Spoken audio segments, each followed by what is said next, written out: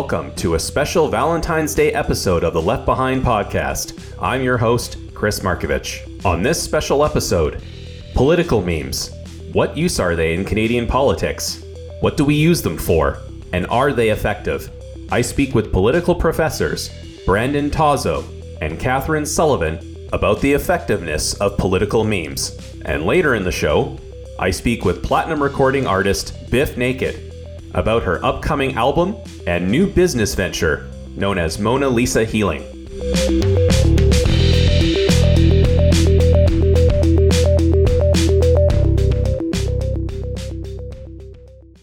Happy Valentine's Day, everyone. I got you all a special gift for this special day. An episode about political memes. Oh, and an interview with some musician named Bif Naked. You might have heard of her. Anyway, stick around. And don't forget to subscribe to our Patreon page and spread the word about the podcast.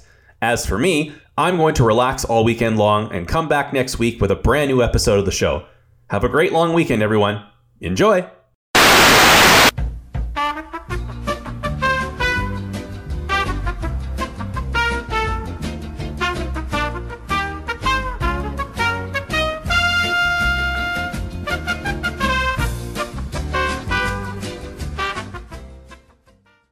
Joining me now on the show is a Trent University professor in political science, Brandon Tozzo.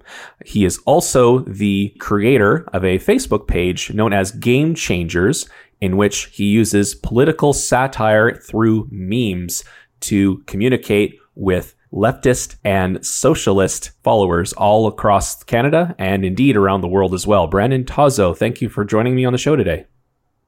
Thanks for having me, Chris. So I want to talk first about your career in academia and how you've been teaching your classes. I follow you on Twitter, and I noticed in the last year or so, you've been incorporating memes a lot more into your classes. Tell me a bit about what started that path and how your students have reacted to that. Well, it started kind of innocently enough. A few years ago, I was asked to teach a course on methodology. So, statistics and interview techniques and things like that. And it's kind of, if anyone's ever taken a methodology course, it's kind of the most boring, you want to sleep through it or skip it course out there. And it posed a real challenge to kind of get students' attention, keep their attention.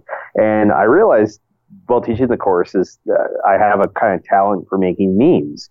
So all of the memes and the sort of talent that I had I started incorporating them in methodology classes to sort of explain political science methods. And I found that the reaction to students was just they adored them, they got them, and they really kind of enhanced the material, like they referenced them throughout their papers a bit, and it kind of helped the material home.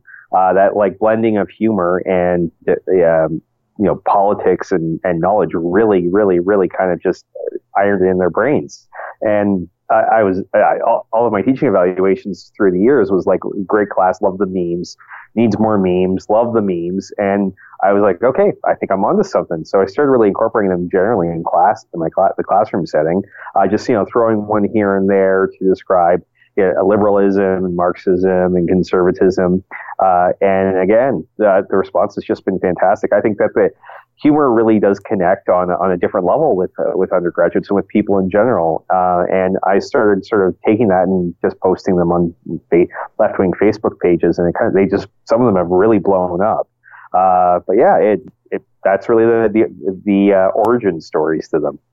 Now, among those memes, in particular of interest to me, as you know, and as some of our mutual followers may know as well, you do a lot of Simpsons memes. And I've been a fan of The Simpsons since they first started in 1987 on the Tracy Ullman Show. Tell us a little bit about your love of The Simpsons and what inspired you to use them in your memes. Well, I've loved them since they really kind of started on the Tracy Ullman Show in 1989 when they really started on mainstream TV. Like, I think they tap into a common basis of knowledge and reference that everybody sort of between the age of 45 and 30 or even a bit younger, no. And Chris, I think you and I both had the same experiences. We grew up with The Simpsons. They were common phrases that everyone knows, and everyone watched them. The contemporary analogy I would say is they're probably the equivalent to Game of Thrones. Everybody watched Game of Thrones, and they really were the zeitgeist of the contemporary time. And they were in the 1990s for most of us 90s kids, and they've been etched in our brain ever since.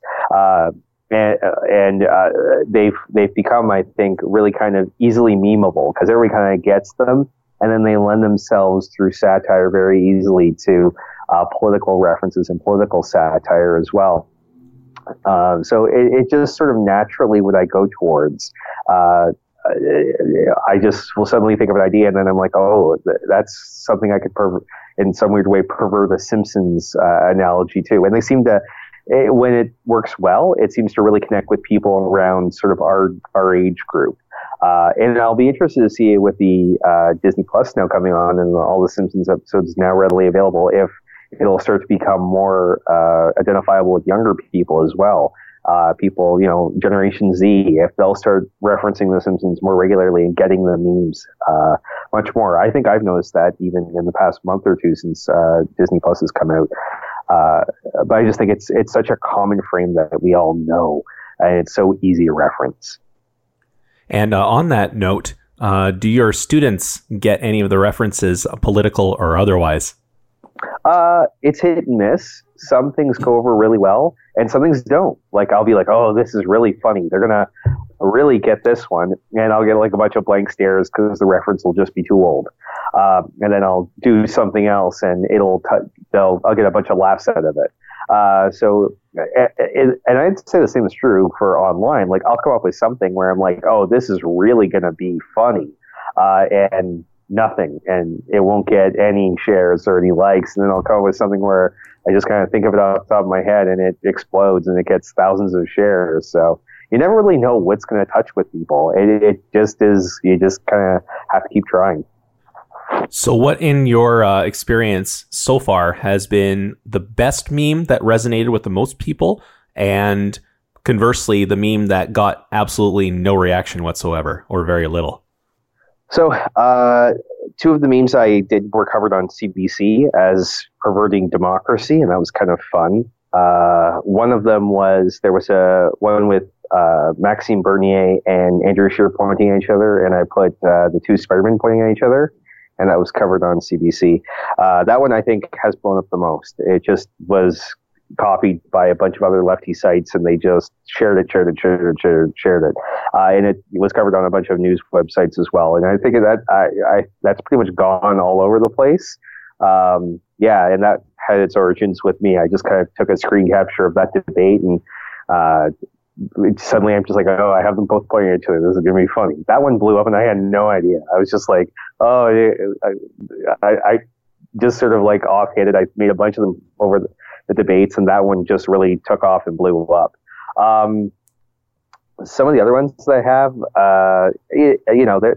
I produce so many, it's kind of just, some of them just don't really do much. Like, I made one about Homer in Raft, and it's like we have neoliberalism is slowly eating away at the welfare state. And I thought, oh, that one's going to really blow up. And it's just like him nibbling away at like, union rights and environmental regulations and teachers' pensions, and it didn't go anywhere. And I thought that was really funny because I thought that was really touching on a really kind of entertaining, combination of The Simpsons. But again, the stuff I find funny doesn't always play off. It doesn't always take off. So it's kind of just like you hit and miss and see which one really kind of goes far and which ones don't. It's very hard to predict what people find entertaining. So being that some of your memes have garnered some national attention in the media, have any political parties reached out to you to hire you as their kind of political meme magician? No, not at all. No. Why do you think that is? I don't think political parties have a sense of humor. I don't think they kind of get it, or they don't quite understand it. I think like the conservatives, they sort of rely on third parties to spread it, but I don't think they want to devote resources to it.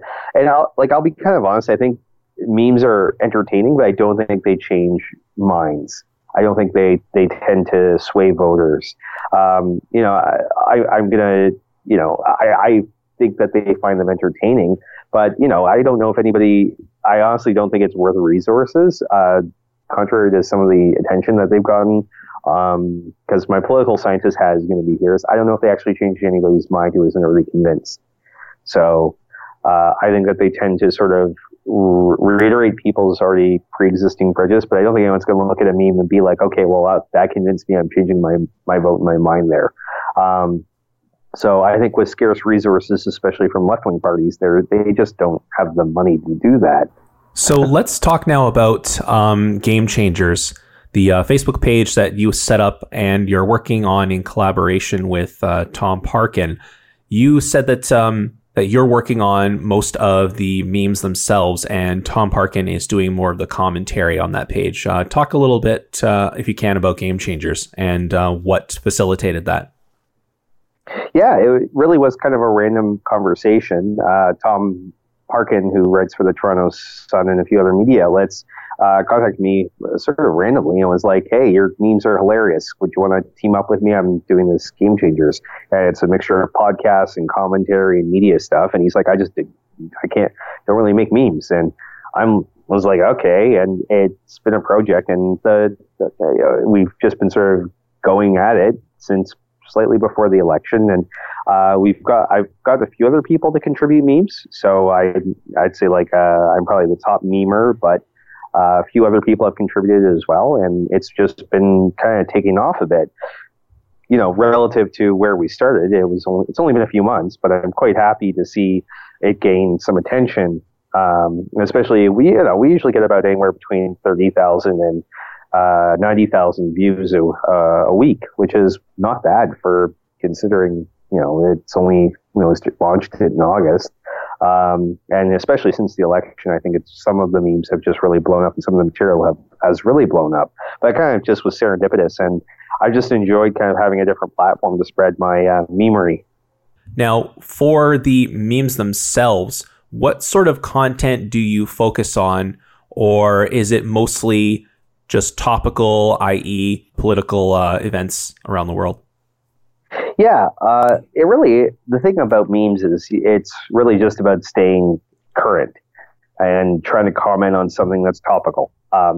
It's kind of hard to build a larger narrative because they're just little, for lack of a better word, little cartoons of things. So it is really just paying attention to the news and finding an inspiration to kind of link it up with something funny and entertaining. Like it's a type of satire, and satire I think is always best when it's new and it's fresh. So yeah, it really is just like paying attention. If there's interesting news in Ontario, making fun of Doug Ford, or if there's funny things coming out of Ottawa, kind of try to make fun of that. But yeah, it really it's just trying to make it as quick as possible and as relatable as possible. And then just hoping kind of it spreads, and that's it. Like it's fascinating when I post something and check an hour later, and I'm like, oh wow, 500 people have shared this. Like, who'd have thought?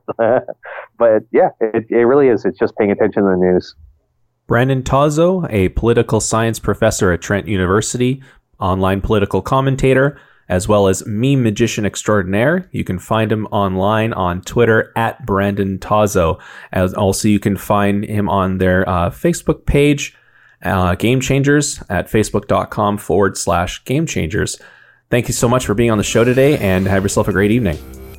Thank you for having me. Coming up, I speak with political science professor Catherine Sullivan about her research into the use of social media and political memes in municipal politics and beyond. And later in the show, Bif Naked's new single, Jim, is about loss and betrayal. But what does the rest of the album have in store for her loyal listeners? I find out this and more from Vancouver's own punk rock superstar, Bif Naked.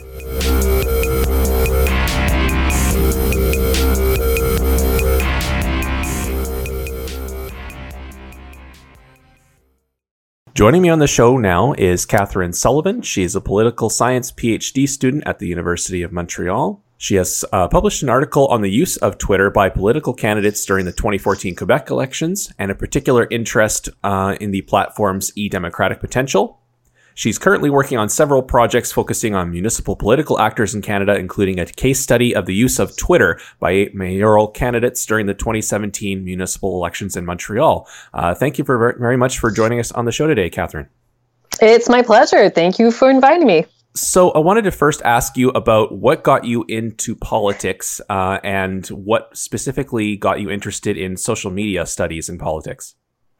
Oh boy. Now that is a big question. I actually have a very strange professional timeline, meaning that I'm actually a classically trained professional violinist. Interesting. Yeah, so I did a DEC or DEC, so my cégep, as we do in Quebec, in theater, my undergrad degree in music, and then my master's in communications. Wow, that's quite the educational background and quite the path you took. Yeah. Anyways, long story short, music is a really, really hard life, and I liked having my weekends. But I mean, now I realize that doing a PhD was not the best option for having weekends. But you know, yeah, probably not. But it's still rewarding, I would imagine. Oh, it is. It is. So then I was looking for other types of careers. I worked as a journalist, and I figured, hey, this is fun. I like writing. I like meeting people. So I did my master's in comms, where I was talking about Habermas's public sphere. And this, back then, that was like 5 years ago. Social media was still pretty up and coming. Like, it wasn't as established as it is today in a day-to-day life. So talking about digital public sphere was still kind of a big deal. And that's how I got into politics and social media, actually. It was just random events that kind of make sense in the end. So then with the 2017 mayoral election, how did the case study go, and what did it reveal about what the candidates use the social media platforms for and how they engage voters? Actually, I did that kind of on the side for fun. It hasn't been published or anything. It was kind of to test what I'm doing right now. So I looked at Valérie Plante's and Denis Coderre's tweets for the campaign, and I realized that the kind of cool thing is that they both had similar ideas, but they were presented differently. Meaning that they were both kind of producing a digital image of themselves as being very proud of the city of Montreal. But then Valérie Plante would do it kind of by dressing up as Mary Poppins on Halloween, inviting all the children come say hello. And then Denis Coderre would do it as being involved, but differently. Meaning that he would wait for the runners at the end of the marathon with other public figures. So very different types of pride and of involvement. And there's also this other type of political communication strategy, which I hadn't really noticed before, which was a cherry picking of the news to create a nicer image of oneself. Meaning that Denis Coderre would publish a lot of articles that said that he was a good politician, that he should be reelected. Something that Valérie Plante did, but not to that degree. Meaning that if I was a citizen, not too interested in politics, but Denis Coderre is my man, and I only followed him, I would think that all the media and all the public personalities in Montreal thought that he was the best mayor we could have. So that's pretty much what I found. So when you looked at some of those tweets and some of the folks that engaged the mayoral candidates, what did you find was kind of the overall trend as far as what people were saying about the candidates? Oh, I actually looked at what they published and not so much as what other people were saying. Because the only comments I saw were retweets by the two mayoral candidates, and they were usually very nice and pleasant things, obviously. Obviously. So did you follow on social media the last federal election to any certain degree? And if so, what did you notice about the social media accounts of the political leaders federally? Oh, yes. Of course I followed. It was kind of like a train crash. You can't look away. You just keep... Anyways, so I followed what they were doing on Facebook, Twitter, and Instagram out of curiosity. And I also kind of looked at their tweets for a while. I was especially curious to see what people were saying online, which also was a reflection of their strategy. For example, during the French debate on TVA, which was only shown in Quebec, you could see that the Liberal team had a lot more people online who were all retweeting and tweeting the same things and talking about Trudeau compared to the other teams. Also, Elizabeth May is the one who tweeted the most out of all political leaders, which is kind of an interesting and strange fact. It was the least professional type of political communication strategy. It was retweets of anything and everything that had to do with the environment. Whereas if you looked at the Liberal tweets, there was clearly a theme every day, like today's the economy, tomorrow's families. And then, oh, here are 2 tweets about the environment, one in French, one in English, and then carry on. So I think that's what I noticed the most. And when it comes to parties using social media, in particular, we saw the team for the NDP using TikTok for the first time. What do you make of their choice to use TikTok in the election, and do you think it actually had any impact? I think it's very smart. Academic research is very slow and late compared to popular culture, meaning that we're always behind. So I think that political leaders choosing to go on what is currently very trending and hot is a great way to influence young voters, young potential voters, but also their family. Because of course, teenagers will want to talk about it with their friends. And one of the best ways of influencing someone is as an opinion leader or just through socialization, which is talking about politics at dinner. So then going into what's current and what is, trendy out there, what do you think or do you have any opinions on what the next big craze will be for social media? Will it be TikTok? Will it continue to be Twitter, Instagram, Facebook? Or is there something else out there that people aren't talking about yet? Oh, good question. There's so many platforms right now that it's really difficult to tell. And you have those subcultures of social media, which is very cool because not the same people who use, let's say, Tumblr will be on Reddit. And yet when you think about it, it's still kind of the same level of geekiness, but there's a different flavor to it. So currently, I think TikTok is the important thing. There's currently a leadership race for the Quebec Liberal Party. I was actually talking about this with a colleague today, and I was like, no, it'd be fun to look at their tweets online. And he was like, no. Twitter is dead. It's so 2010s. Now they're on TikTok. I was like, oh, okay, but how do we scrape the data? Can I do those R's? Like, no. They're too smart. You can't get their data. You just have to kind of watch it and remember. That's interesting. It reminds me a lot of what Vine used to be. I think the same developers that made Vine also made TikTok, but now it's 15 seconds rather than 6 seconds.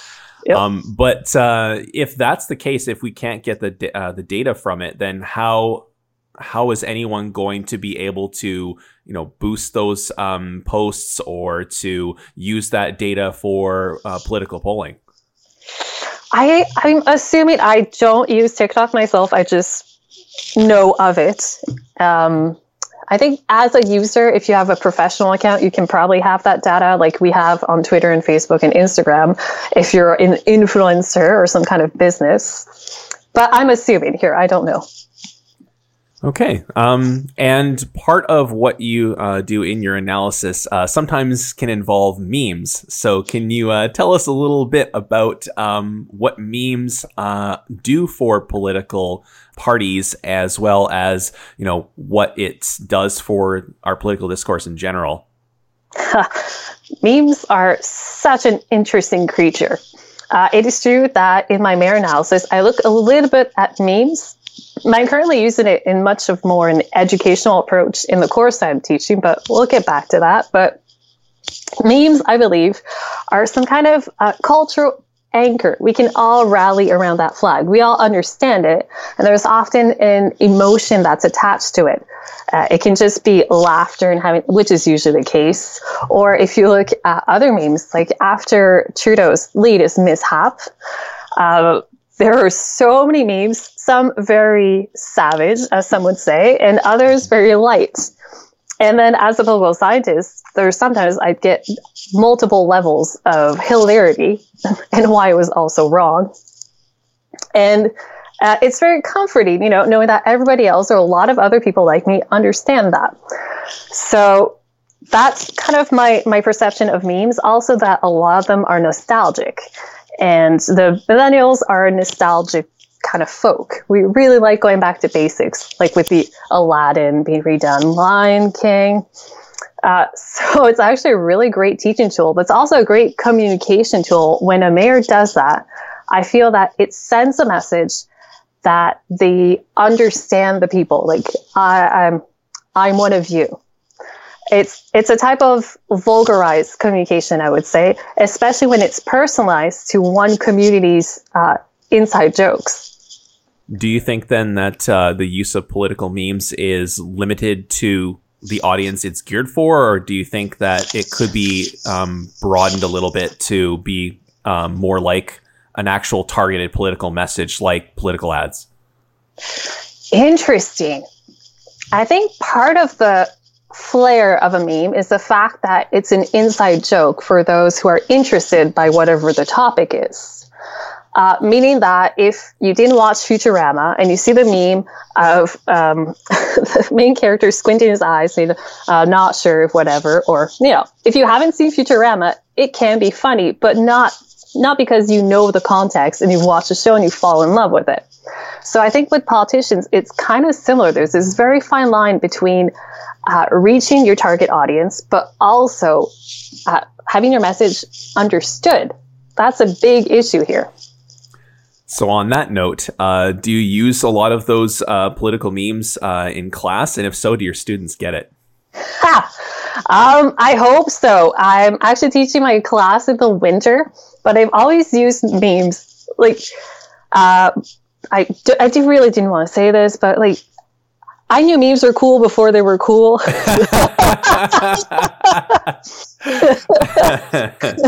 Like, for example, during my master's in comms, this was after I spent 4 years doing my undergrad in music. So I spent 8 hours a day in what looks like a big refrigerator, practicing alone. And my phone didn't work because it was in a basement. So I was totally disconnected from people. Now I'm in a program with people who study communicating with other people. I'm like freaking out. So my big pleasure in very boring courses, like methodology, we had a group chat going, and I would go on Google Images and do deep searches of the weirdest stuff I could find. And that was like kind of the precursor to memes. And then I'd send it and I'd watch their faces, who would be grossed out, who would laugh. And then I kind of kept it as a kind of communication form of people. I've noticed that other people feel that way as well, that sometimes that meme or that GIF is so much more expressive than words could be. It conveys a lot. And one of the things I'm studying right now is the importance of images and of text when you're trying to convey your personality, your expression of self, basically, your self-representation. And often, if you're listening to a voice and you're watching an image, you'll remember the image much more than the voice. So I felt that for teaching, this would be a great tool because I would be explaining a theory, but I use my memes wisely. For example, you use your memes for good instead of evil. Yes. Well, those memes at least. So for one of my classes, we're looking at mediatization and just the evolution of the relationship between the media and politics through time. And at some point, with the rise of internet, but the very beginnings of internet and satellite TV, and where there was an individualization of product, and the media were working faster and faster and faster, and the politicians couldn't keep up. I love this quote by Stromback, who says that politicians at this point feel like they're facing a three-headed hydra, which are the media, that they just can't feed enough. So when I'm talking about that, I created a meme. It's just a still from the Hercules movie, the old one, Yep. Where Hercules is fighting off the Hydra. and he's running away and he looks terrified. Meaning that just with that quote, my students can remember what I was actually talking about and summarize it in an exam. I don't care if they can't quote it. If you can explain it to me, you got the concept.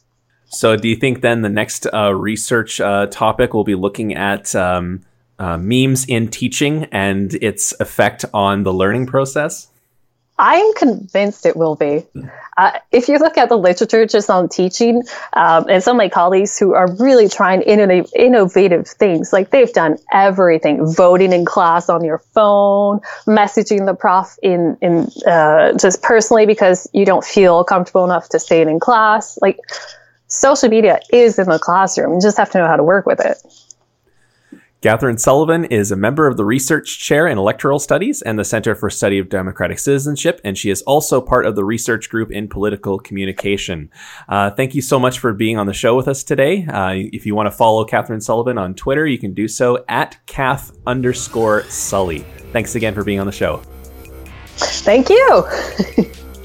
Coming up, I speak with platinum recording artist Bif Naked about her punk rock roots and her new single, Jim.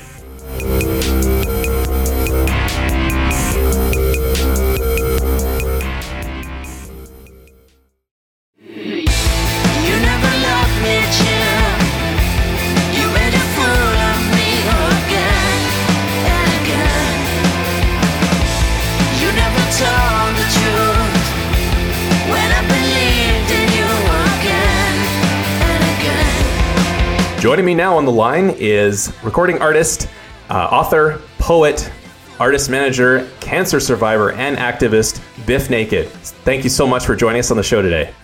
So nice of you, Chris. I'm like, wow. Well, you know what? The truth is, I identify as a dog mom.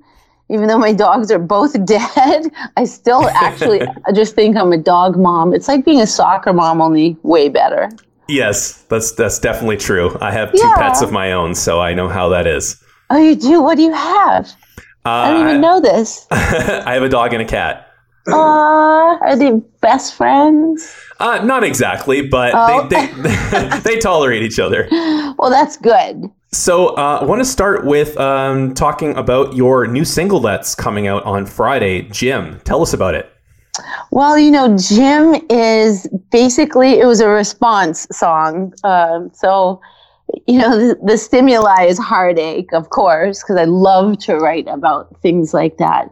I think every song that I've written that's ever been memorable for people is a song about overcoming, like Tango Shoes or I Love Myself Today, or any of these songs that, kind of tell the tale of how we can move past our sadness. And Jim is no different. Jim is definitely a villain.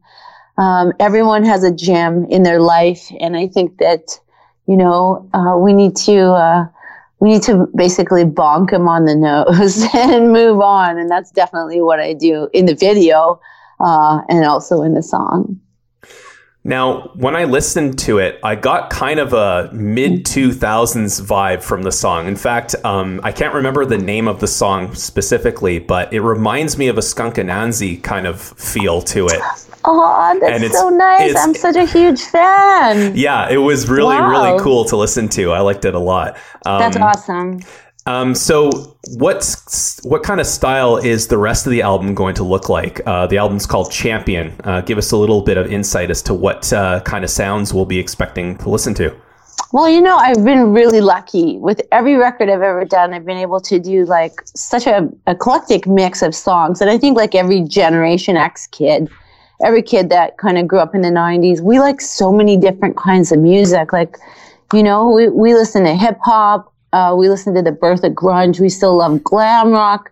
Punk rock will always, be heavy in my life. But I don't know. There's also elements of pop, just like Spaceman was and stuff like that. So this new record has definitely got the whole spectrum once again.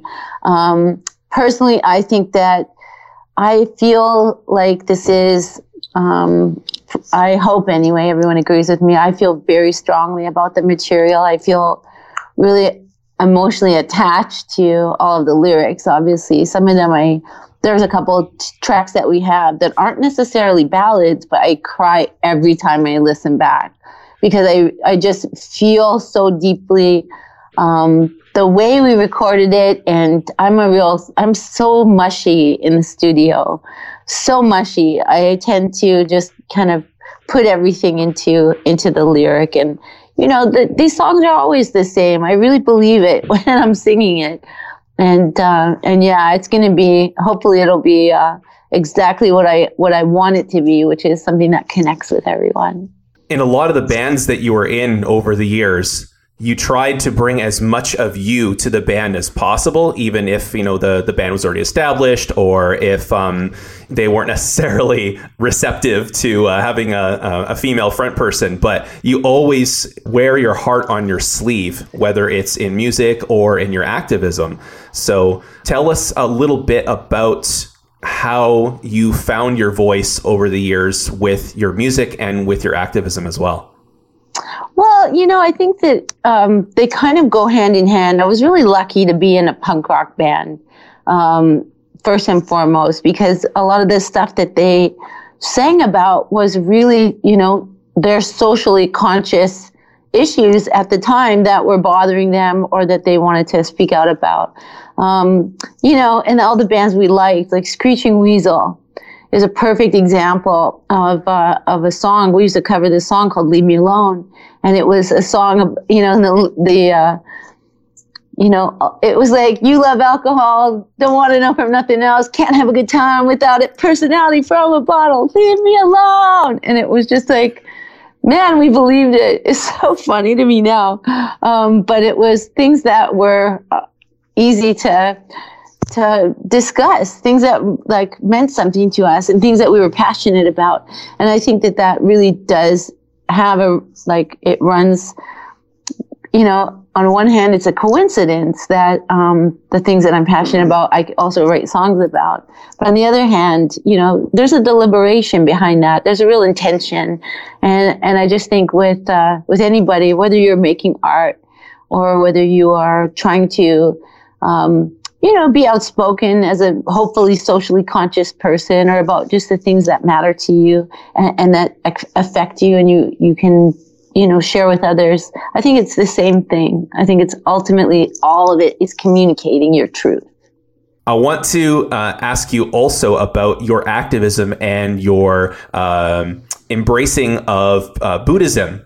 You talk a lot about, living in the moment, and you do yoga all the time, and you obviously are in great shape, So tell us about that journey and how you found your spiritual grounding.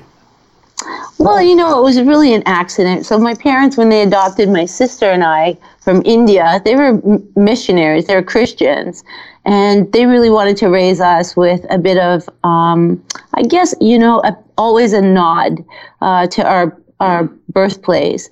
And so it was not uncommon for us to celebrate lots of different holidays throughout the years, just an interfaith little family. And when I was in high school, I started exploring Buddhism as an extension almost of just some of the books that I was already reading that my parents would always have around on Hinduism.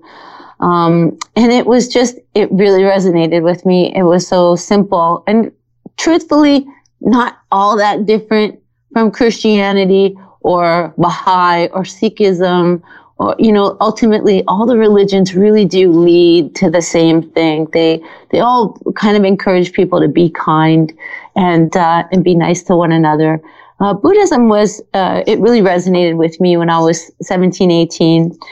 One of the fellows who used to sing for Gorilla, he used to meditate all the time. And I used to marvel at it. I'd never shut up. I was like such a chatty girl, that I just thought, wow, that's really, it's really a lot of self-discipline. And for me, that was what was appealing. One of my best friends was a yoga instructor, probably from the age of 20 onward. And she studied Ashtanga yoga. And that was really how we started down that road. And it all went hand in hand. As time wore on, a lot of the bands that we liked were Hare Krishnas. And,